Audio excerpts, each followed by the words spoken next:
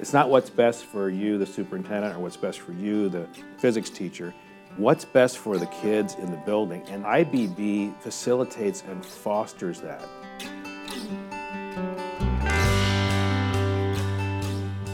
This is Jennifer Grandberry, and you're listening to Voices from the Field, insights from educators who are positively impacting students' learning in the classroom.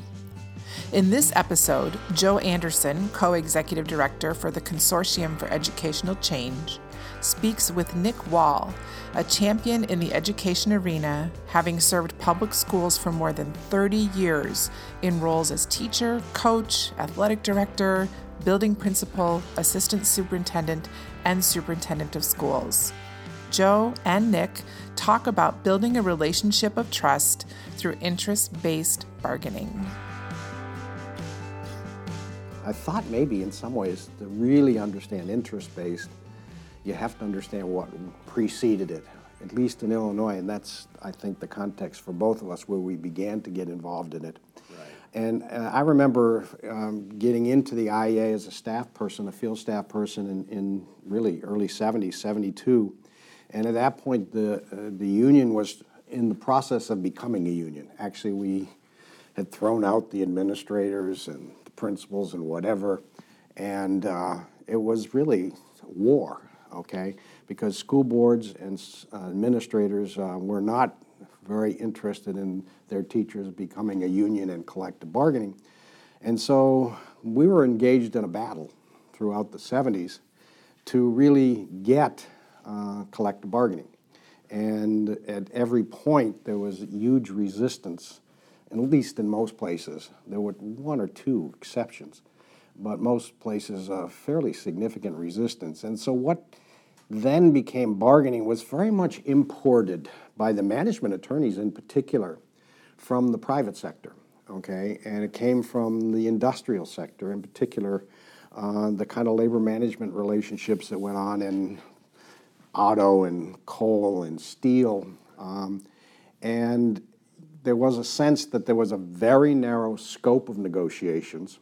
It was around bread and butter and protection, that kind of thing. And everything else was management rights. And so that was the battle to get to the table and then actually be able to talk about stuff that mattered. I remember a lot of the leaders of the union in the early 70s, myself included, saw the opportunity to professionalize teaching and have a collective voice, and bargaining being a vehicle for that as really the agenda. To strengthen the profession and ultimately what we did with kids and be better at it. But the resistance coming out of that private sector paradigm was very confining and limiting. And so that was kind of the battle of the 70s into the 80s. By 83, the IEA, and working with others, IFT and others, had secured collective bargaining as a statute, which went into effect in 84. And really what had happened by that point is, although there was still that resistance, there was a kind of a political acceptance, if you will, that the teachers and their unions were not going to go away. In fact, they were stronger than ever, and we'd better learn how to deal with that, okay? But it still was a fairly adversarial environment. Actually, when I left IEA at the end of the 70s to do some community organizing, came back in 1980, and I was amazed by, in some ways, the armed camp kind of place schools had become. It was one thing, you could have an action as a community group with Mayor Jane Byrne of Chicago, and you could be respectful but tough on each other. The next day, you went your separate ways. Mm-hmm. Whereas in the schools, you'd have these tough battles around bargaining, sometimes even strikes, and the next day you were living together still, day in and day out. So there weren't really what you'd call collegial or even friendly relationships between often building administrators and teachers or district administrators or whatever. That's certainly not an environment for doing good quality teaching and learning. So in the mid-'80s, we had this opportunity in Illinois when this fellow from out of state, Irving Goldhaber, came in and offered this process called win-win to try something new. And we were first defensive, but we tried it. And frankly, our experience was that the results were, if anything, on the bread and butter, a little bit better, certainly not worse. But what was markedly improved were the communications, the openness to dialogue, really, and begin to form something of a relationship with the other side and ultimately some trust. Actually, it was that foundation that provided the context to organize the Consortium for Educational Change in 1987, because teacher leaders and superintendents and school board members said, hey, look, this process of what we then called it win-win actually is improving things in a way that we'd like to continue it, not wait till bargaining rolls around again in 2, 3, whatever years. Right. And so that was the impetus to organize this vehicle to help those parties continue to build and work on relationships so that it could improve the systems and ultimately teaching and learning. But with interest-based, this outside consultant didn't always play well with some of our different districts and boards. There was a board in Evanston Township High School that really his approach was a little too folksy or family therapy kind of language, and they were, a number of them, attorneys. They wanted something a little more rigorous intellectually, I think. And so we offered, myself and the then executive director of the Illinois Association of School Administrators, John Wargo, to facilitate a similar process. Well, we did, and it went as well. And frankly, from that point on, we built teams of IEA staff people and administrators, or sometimes school board attorneys, who facilitated the process. And over time, we very quickly, in fact, probably by the late 80s, came into contact with the Getting to Yes work out of Harvard Negotiations Project, which gave us the theoretical, intellectual framework to understand what it is we wanted to do and how to do it. And so if you really want to define interest-based bargaining, in my view, I think it's best practice around problem solving and decision making. Because when you come into any bargaining situation, you're trying to make decisions jointly. Right. And if you have a frame that understands what's best practice in terms of problem solving, then that's what you want to do. And the major 4 principles that the Getting to Yes book by Fisher and Ury lay out really captured the contrast with the traditional approach. First and foremost, you want to not talk about positions, but interests. And we can get into, and I'd love your thoughts on how we describe those different notions. But the traditional bargaining that we'd been engaged in, each party would spend months sometimes preparing proposals in isolation from one another. They'd come to the table the first time, and the major thing those proposals they threw on the table did was to absolutely alienate the other side, because their notion of what the problem was and the solution from the teacher's point of view was the absolute of ideal from the administrator's point of view, and vice versa. And so it set up that polarization and conflict. And that gets into the second principle, which is to separate the people from the problem. Well, the very process in the traditional adversarial mode did the exact opposite. It immediately pitted people. In fact, they each nominated their gladiators, sometimes the board attorney or the UniServe director or the field service person for the union, and they just duke it out for the others as they bystanded and took it in. So separating the people from the problem was very different and opening up the participation in the process. Then the notion of objective standards, how to begin to frame some criteria that we might look at to help analyze the problem. And then the 4th principle was the whole process of generating options, okay? In the traditional process, you had my position and your position, and locked horns in a very personal kind of adversarial kind of way that generated far more heat than light, and ultimately hurt the relationships and didn't get to very good solutions, or very minimally satisfactory solutions. My experience over the years was people would leave the traditional process, both sides feeling not very good about the outcome, kind of grimacing.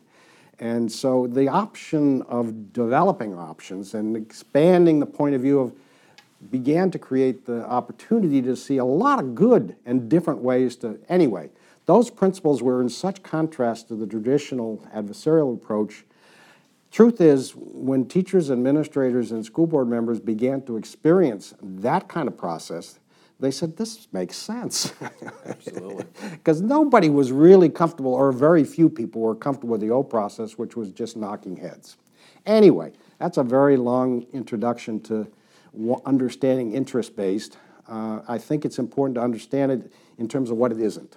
And but you add your own thoughts and experience there, and let's build on that. I would echo that, Joe. And as a practitioner, 16 years as a superintendent in 11 in Illinois and 5 in Indiana, it was really interesting as I introduced the concept of collaboration in the districts that I inherited as a superintendent.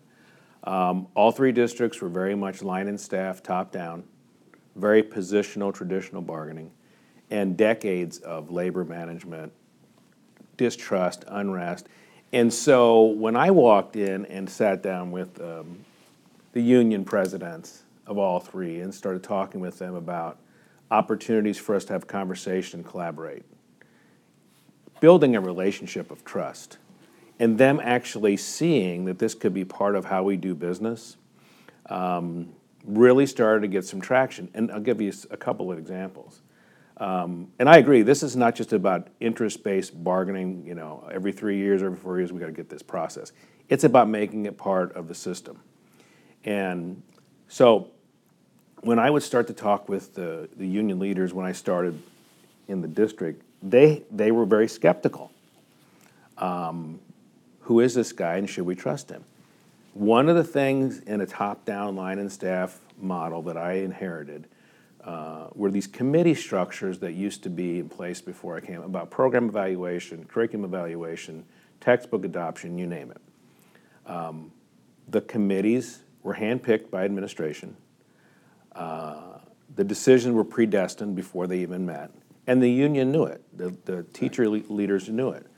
So one of the first thing I did before we got into bargaining and talking about contract was change that structure. And the teachers met with the union. We agreed on who would be on the committees. And then we let the committees actually do the work. And once everyone saw that this was actually meaningful, even the administrators, building principals, assistant principals, teacher leaders, it started to build some traction around trust and relationship building. And then I would introduce the concept of interest-based problem solving, interest-based bargaining. But again, I said to them, this is just not just about, salary and wages and working conditions. Let's make this how we do business. And it worked. Now, one of the most amazing things I saw was particularly at Hinsdale when I came in there.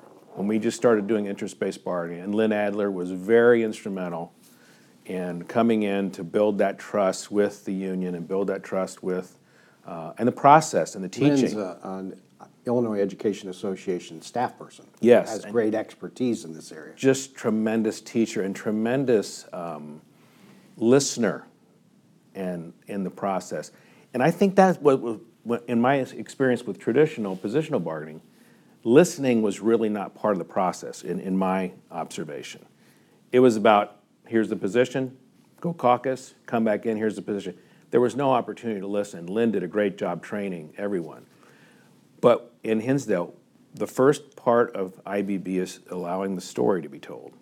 Each side tells their story without judgment, without interruption, and the other side would listen. There was so much cleansing that went on at Hinsdale during that first bargaining session to allow the union representatives to just tell their story, their perspective. Right. And for then the board side and administrative representative to listen to the story. And then vice versa. There were different perspectives from the administrative side. But frankly, as I've told you before, I walked in Hinsdale July 1st, 2005, there were 3 active grievances on my desk that were going to expire at the end of the week. So the first thing I did was call Jim Crandall up, the union president, and said, let's go have a cup of coffee. And what I found out real quickly was there was merit to those grievances. And a grievance is something where the contract has been violated. And they were, and we fixed it. So early on, it said to me, there's a reason why there is this labor management strife. And there's a reason why the union president was looking very carefully at everything that went on. And the second premise that I got in place early on as a superintendent to my administrative team, which goes hand in glove with IBB, is let's do things with teachers, not to them. Right. So that really sets a stage for collaboration. So, I mean, I really echo, and I appreciate the history in Illinois, how it came to be, but I think it's something that needs ongoing training and ongoing practice and ongoing cultivation of relationships to continue to build that trust, because once you lose that process, and I know the districts that, after I left, they sadly don't use IBB anymore. There's so many insights in what you've just shared, Nick. Can I pick up on a few themes? Please do.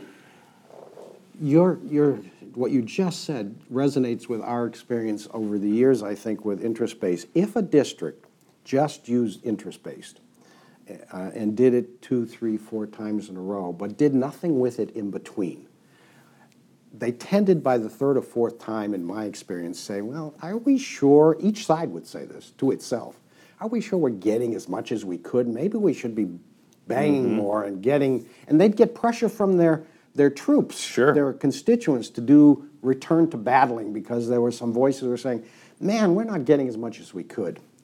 If it wasn't somehow beginning to be institutionalized as a way of doing business, just what you were describing, right, it wouldn't last, okay? And that's the whole purpose and role of the Consortium for Educational Change, is to provide that external support for people to build that internal capacity over time to do this work this way all the time.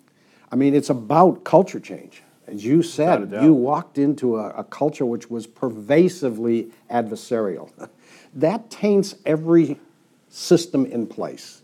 As Peter Drucker said, culture eats strategy for breakfast every day of the week, right, okay? And so you've got to begin by transforming that culture. I love it what you said about your first steps, because in a high distrust environment, somebody's got to break out of that cycle, that vicious downward cycle. And that's what you did. You invited Jim Prandtl, the union president, to have coffee, okay? Yeah. And then you began changing their experience with these ongoing committees, which had been so top-down and predetermined as to outcome. And they said, maybe this guy really means it. Okay? Right. The most powerful story, I think, in our more recent history is what Anwar Sadat, then the president of Egypt, did by going to Tel Aviv and addressing the Knesset. He broke through the tit for tat, whatever. So I think those first steps, I mean, people often ask, how do you break through this adversarial culture? Some leader, and it can be the union leader, can be the superintendent, can sometimes be a board member, I've seen that happen too, will just say, well, could we try something different? And I think that's what you did, because it's the first step in opening up trust and relationship building. Then interest-based helps accelerate that. And then, of course, you have to follow it up with something. By the way, one of the outcomes that I saw from our point of view, at this point the union point of view, but I think was to the advantage of management as well, it did 3 things. First off, problem solving is in a different tone or key. It was collaboration versus adversarial. But it blew open scope of bargaining so that all the kinds of things that most importantly had to do with teaching and learning could become part of the problem solving conversation. And in fact, it set up continuous problem solving. It wasn't just episodic every 2-3 years or through very rigid structures. It was continuous, informal problem solving in a new key around everything that mattered to everybody in the system, and ultimately, most importantly, to the students. I think what you said also about listening and the way that we've tried to frame this process on the front end of helping people listen to each other's story or perspective on what the situation is, so they begin, like the blind man and the elephant, to piece together the varieties of touch on this big, huge animal that is our system, so that they come up with a more holistic vision of what that step in the beginning of really dialogue, building meaning together before they try to do any kind of problem solving, sets the context to just for a much deeper and broader conversation. And ultimately, for me, a lot of this gets to, for the teachers, I think it's an opportunity to become what they aren't in many places now, which is a true profession. Obviously, we have very dedicated professionals, individual teachers who have the highest of moral and professional standards, but they're not engaged collectively in their work of teaching and learning. And this is an opportunity to begin to build a system that builds teachers in their collective efficacy. John Hattie, Visible Learning, says the most powerful driver of improvement is collective efficacy. Hargraves and a co-author, I think his name is Collins, may not be, have a long paper entitled Collective Professionalism. And Fullen and Hargraves together in their book, Professional Capital, all moving in this direction of building that kind of collective capacity with the support of administration and community to really do the work, hard work of teaching and learning, and ultimately the hard work of engaging students actively in their own learning. We can't get to that end point if we don't begin to transform culture, relationships, systems, and help people on all sides grow a different story around what we mean by the profession.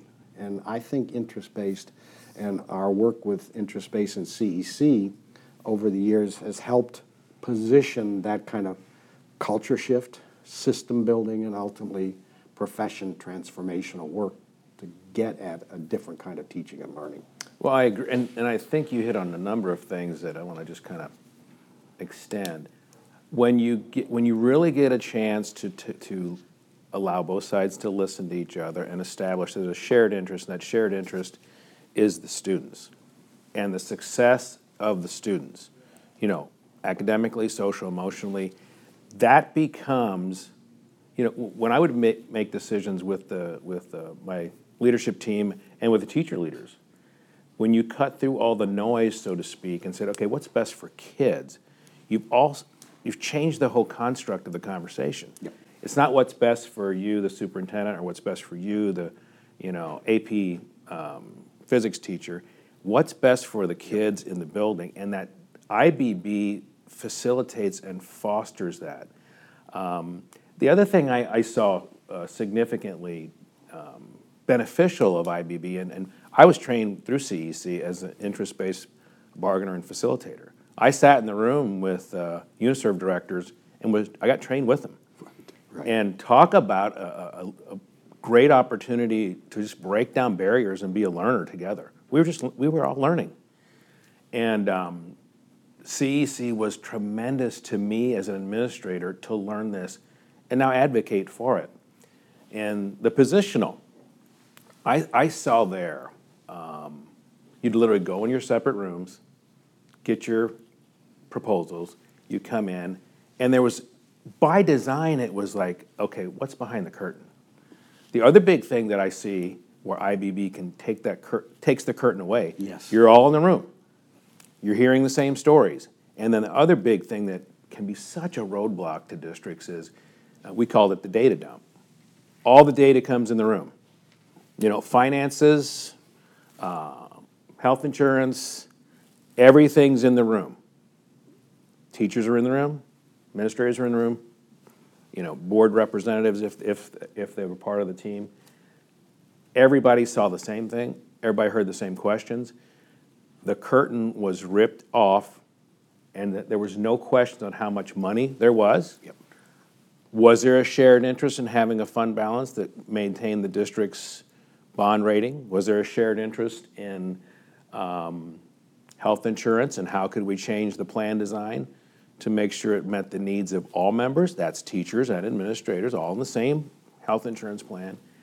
But it got a peek behind the curtain, and when you do, Oz is not that scary anymore because it is same information, same people in the room.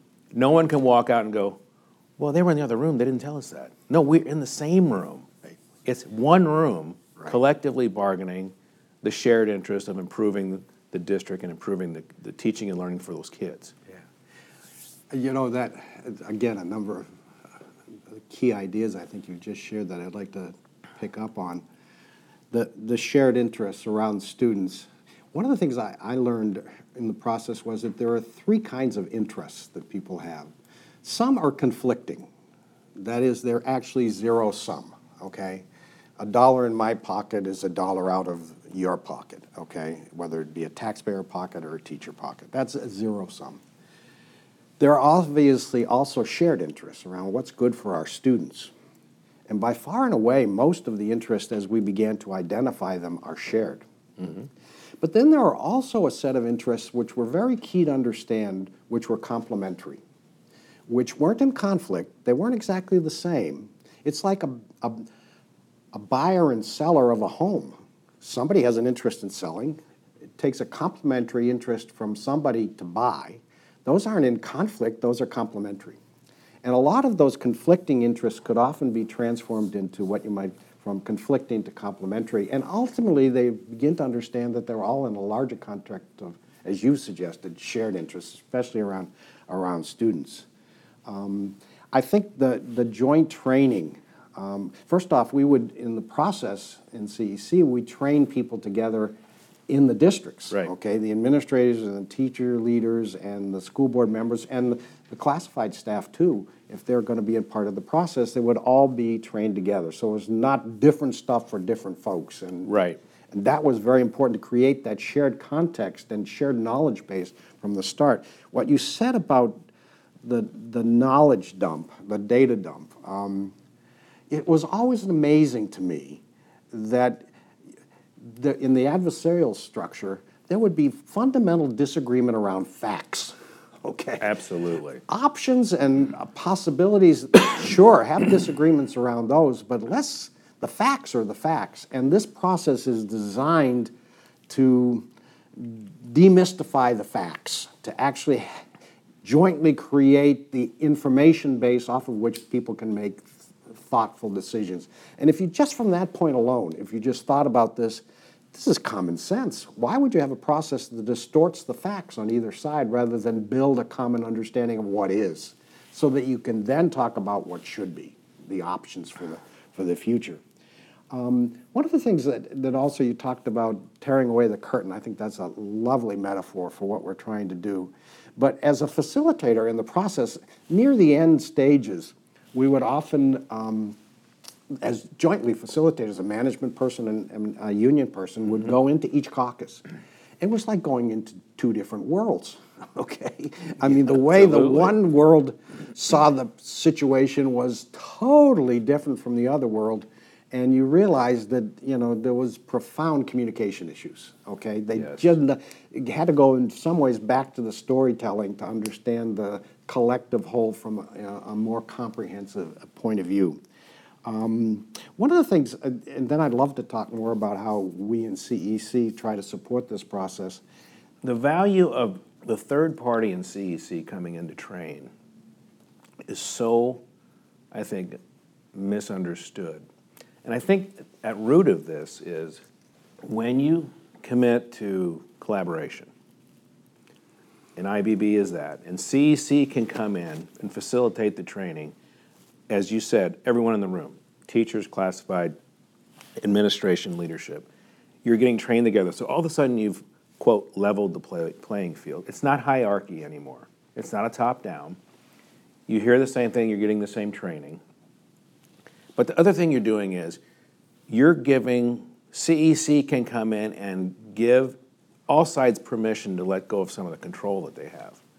I think traditional positional is a very control-driven model. And the training that I received from CEC is outstanding, and I absolutely am a champion for it. It takes away the control mechanism, and it's giving everyone permission to learn the same methodology together. It lets you see and humanize teacher to administrator, classified to administrator, because this is really a true relationship building model. And the thing that I always felt as a superintendent for 16 years, and this was just from upbringing, by position, I was no more important than any other employee in the district. I had a different role, but I wasn't any more important. Truly marching this out with IBB and creating those relationships at the table, and then continuing them as part of the culture, it can be done. But to your point earlier, I wanted to say, if you just do it for bargaining, it will not have the success in shifting that culture to a real collaborative culture. And ongoing training, I think, is vital because, as we know, the dynamic of a board shifts every 2 years. That's not just factual, that's not a judgment. Teacher leaders change, administrators change. The ongoing training, just to kind of do the micro-learning sessions with CEC, I think are vital because, again, it creates a third party coming in and go, okay, let's retouch these components. Let's work on storytelling. Let's work on straw design. Let's work on shared interest. And it gives everyone that refresher. So I really think that's an important component that I know CEC does extremely well. I love what you're saying. The role of the CEC facilitators here is important to tease out. In the traditional process, the role of the outside parties is as advocates for their respective employer, if you will, whether it be the union or the management attorney or whatever. The role of the facilitators in this process, they're advocates. Okay, they're not neutrals. I always dislike the word neutrals, okay, because it means you don't stand for anything. Right. I think our facilitators in CEC absolutely stand for a lot. They're advocates for the relationship between the parties, that these different entities need to have a powerful collaborative ethic and culture to build together the kinds of systems that are going to improve things for kids. Yes. Ultimately for teachers and for kids. So they are advocates for the relationship. I love what you say about letting go of control. People don't have to be so guarded. In fact, part of the process is to get people to relax so that they can, in some ways, tell the truth to one another. Right. Their respective truth, but begin to hear it rather than through these filtered communications that really distort rather than help. So I think that opportunity to really let go of their guardedness, and the outside facilitators help with that. And I also love what you said about leveling the playing field, that there's no one entity that's in charge, whether it be the union leader, the school board president, or the superintendent, or whatever. By the way, I think it's also important to have principals in this process. One of the mistakes we've sometimes made in facilitating the process is middle management hasn't had a voice at the table. And I think that's been really critical because it's a mistake to think that central office necessarily speaks for building level administrators, or certainly the teachers won't speak for building. They have a distinct perspective and story to tell, and their voice needs to be at the table. I think the importance of ongoing long-term support, we see our vision in CEC as a capacity building external support system to build the capacity internally.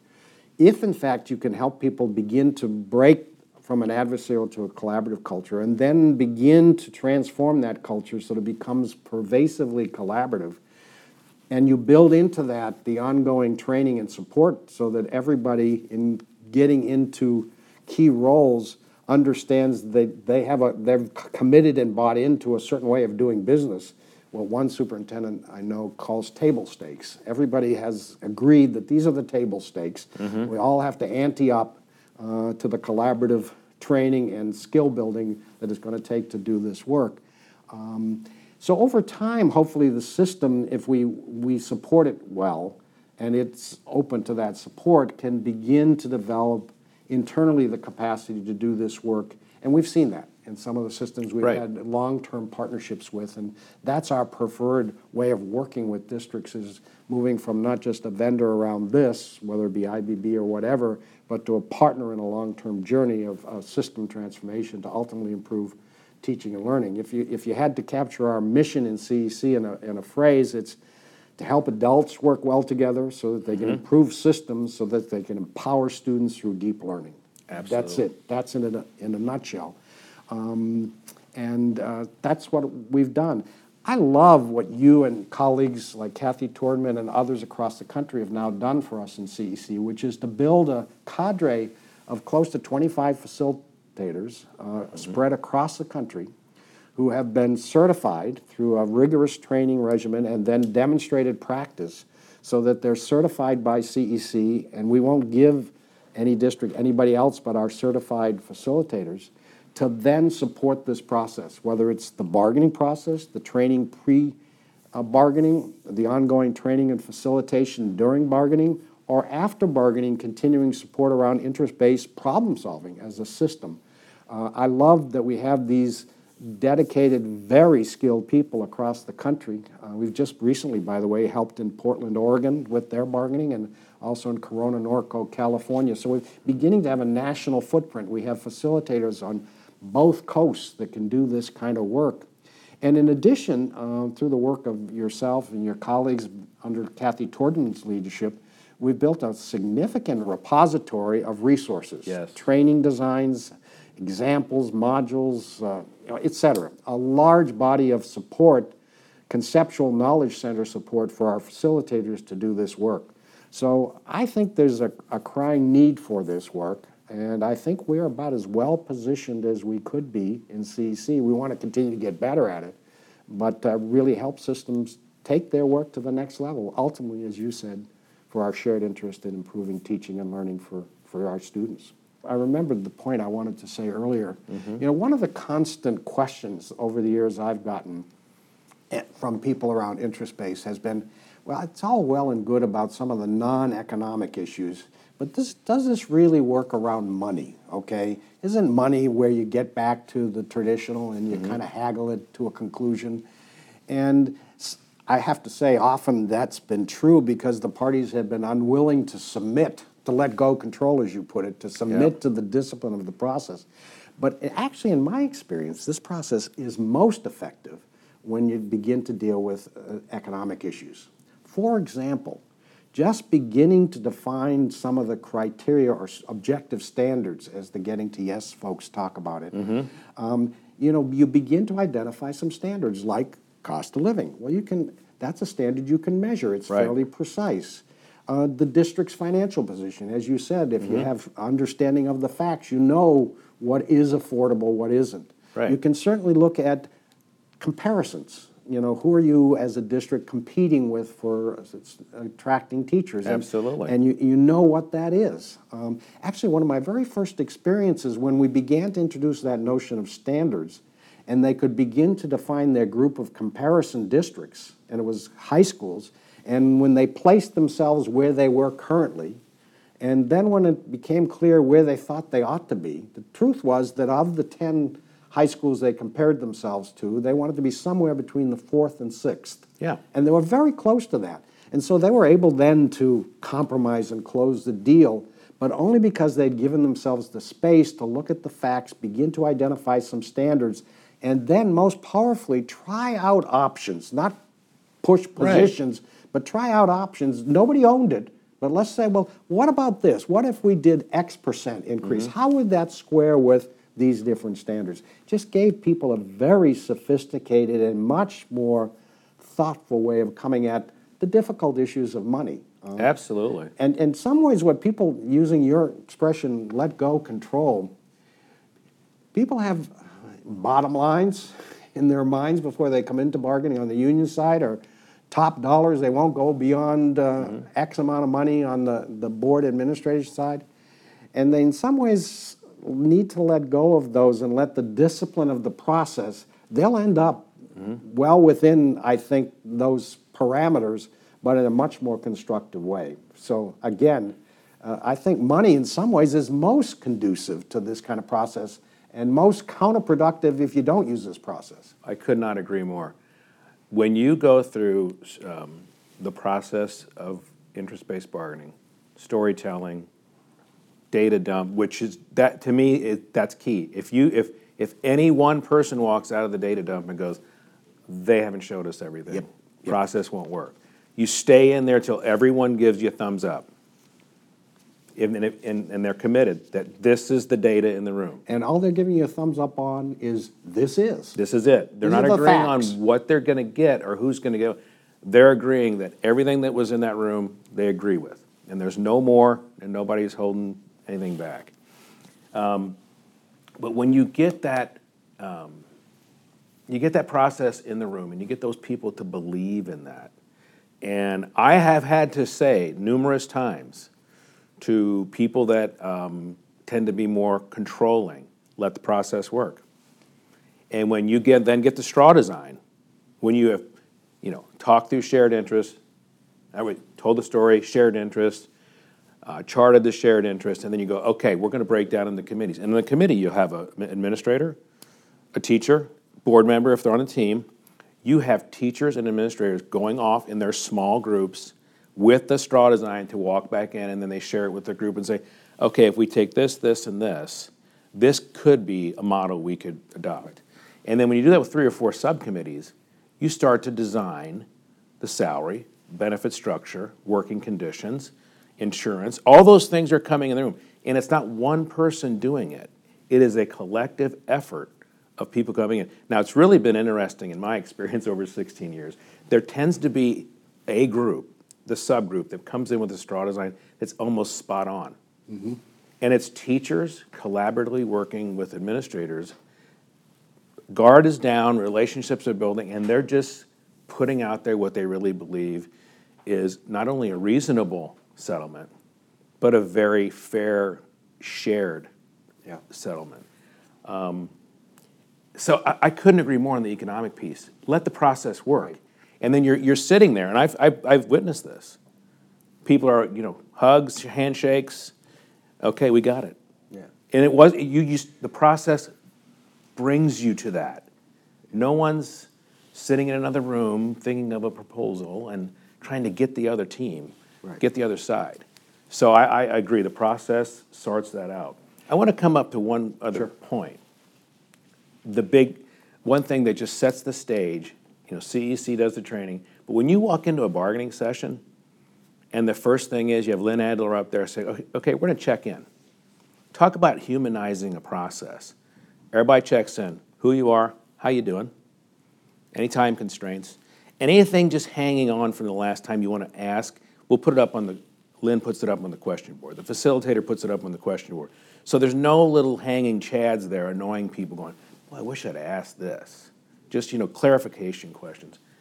And when you get people checking in who you are and the second one how you are you are building relationships because people start to let their guard down. And in a good way, in a meaningful way, because we're human beings. So I just absolutely am a champion for the cause of collaboration, and CEC, I believe, really can be an asset to districts. And to that point, asset on resource use. If anyone thinks traditional, positional is a resource saver, I think my experience, it is exhaustive of time, money, it's exhaustive of community support, it's exhaustive of morale in the district. When you can shift all that away and say, you're going to be efficient with and value people's time. You're going to value their input. You're going to value their knowledge base and put that energy and time into, okay, let the teachers do what they do best. Work with the kids and take away all that noise and resource waste. And IBB does that.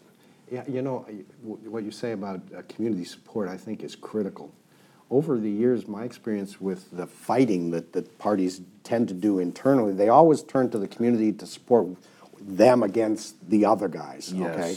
And what ultimately happens in the community is they say, a pox on both their houses. I don't believe either of them, right? Okay? I mean, they're not very adult, are they? These are supposed to be adults. What's going on? Right. And so I think when communities begin to experience the interest-based process, they begin to say, my goodness, they're acting like adults. In fact, they're acting like professionals. Right. I remember after the first interest-based process in Rockford a few years ago, the superintendent and union president put jointly out an editorial in the paper, and it just was so much in contrast to what had been before that it's a huge builder of community support. And you talk about the cost in terms of destroying community support, but also internal morale. Those are, they have an economic price tag to them. Absolutely. Okay, and are pretty critical dimensions to this process. I also love what you said about humanizing the process. Oftentimes in the interest-based process, there's an opportunity for extended sessions where people will break bread together, okay? Yes. And begin to really get to know each other and their stories as people, okay? Not just their story within the confines of their roles in the system. I just happened to see this play at the Goodman Theater, it's Timeline Theater, called Oslo. And it was about, in the 1990s, the Norwegian intermediaries that brought the PLO and the Israelis together for the first time. And it was very tense, as you can imagine. Oh, yeah. But one of the things the facilitators pushed, the Norwegian facilitators, was that, okay, have your conversations tough and then break and let's drink and eat together. Right. And in the play, it's remarkable how people begin to develop relationships off of that humanizing of the whole process. So, well, anyway, I think we've talked a lot about the values of this, and I hope our excitement and enthusiasm for the process has come through to people, because we think it's transformational. I absolutely. I've experienced it transforming the relationship, the culture, and you see, I mean, flip on the news, you're gonna unfortunately see labor management challenges. Saw it, this morning in the news before I came over here. Yep.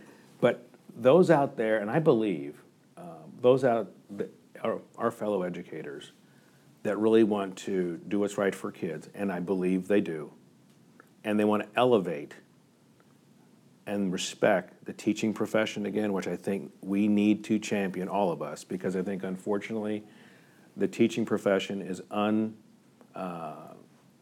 they're getting beat up in the media where they shouldn't be. Right. And I think this process will elevate the profession Right. of teaching and really enhance collaboration and allow educators, classroom teachers, administrators to focus on teaching, learning. I mean, our kids need social emotional supports as well as academic. I believe IBB is the way to go, and I believe it really allows districts to transform culture and just cultivate collaboration. And we need to see that as a society. I mean, you're right. When communities see labor management working together and hearing about student successes, not bargaining failures, then we're doing the right thing. I think you capture the way to summarize this is interest-based bargaining is social-emotional learning support for the adults.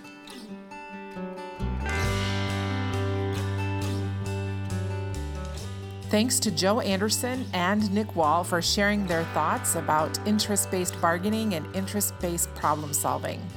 To learn more about the Consortium for Educational Change and TURN, visit cecweb.org and turnweb.org.